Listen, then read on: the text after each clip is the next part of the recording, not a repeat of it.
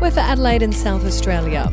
These are today's headlines from The Advertiser, and this is February 13. Mixing a chronic shortage of workers and housing across country South Australia will help turbocharge the state's economy and deliver more than $44 billion worth of future projects, community and business leaders say. Official figures show almost 36,300 regional jobs were vacant in the past year, with the biggest staff shortages recorded in the Barossa Valley, Murraylands, Riverland and South East.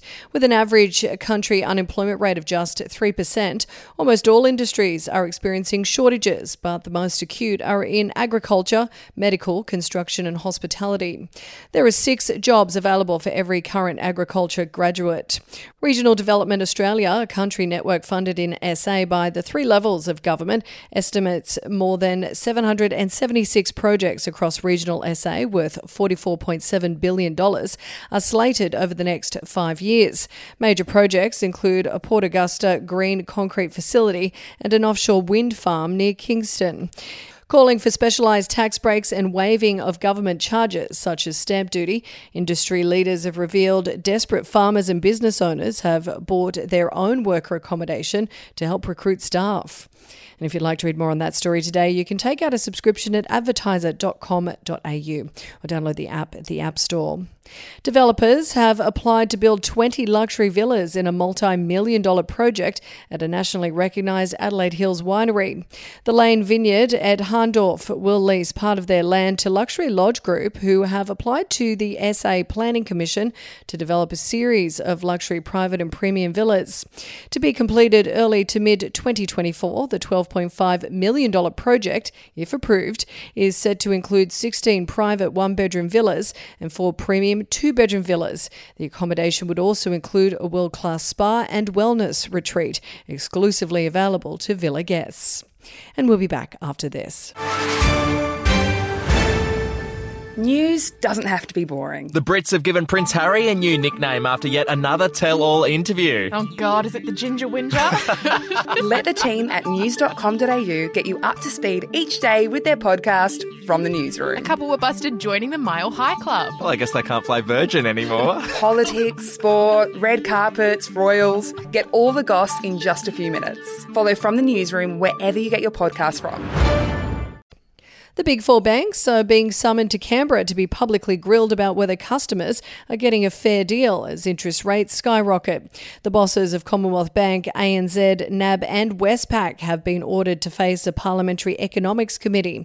The committee is vowing to hold the banks to account, warning them against ripping off customers on home loan and deposit interest rates. The annual grillings were at risk of being cancelled, but Treasurer Jim Chalmers has requested that the committee extend those hearings from this term of government.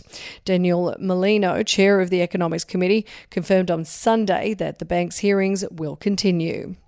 And the official cause of death of cricket legend Shane Warne has been shared after his death certificate was released for the first time. The document from the Victorian Registry of Births, Deaths and Marriages gives the devoted father of 3's occupation as business owner, while his cause of death has also been declared. The condition is described as the narrowing of blockage of arteries, which can result in a heart attack. It has now also been revealed that Warne had made his will just 3 months before his shock death, sitting down to sign the document in the Port Melbourne office of his lawyer on December 3rd, 2021. The beloved Spin King died aged just 52 in his room at a resort on the island of Koh Samui on March 4th, 2022, when he had allegedly been seeing a cardiologist in Melbourne for chest pain prior to his trip. And that's the latest headlines from The Advertiser. For updates and breaking news throughout the day, take out a subscription at advertiser.com.au. We'll have another update for you tomorrow.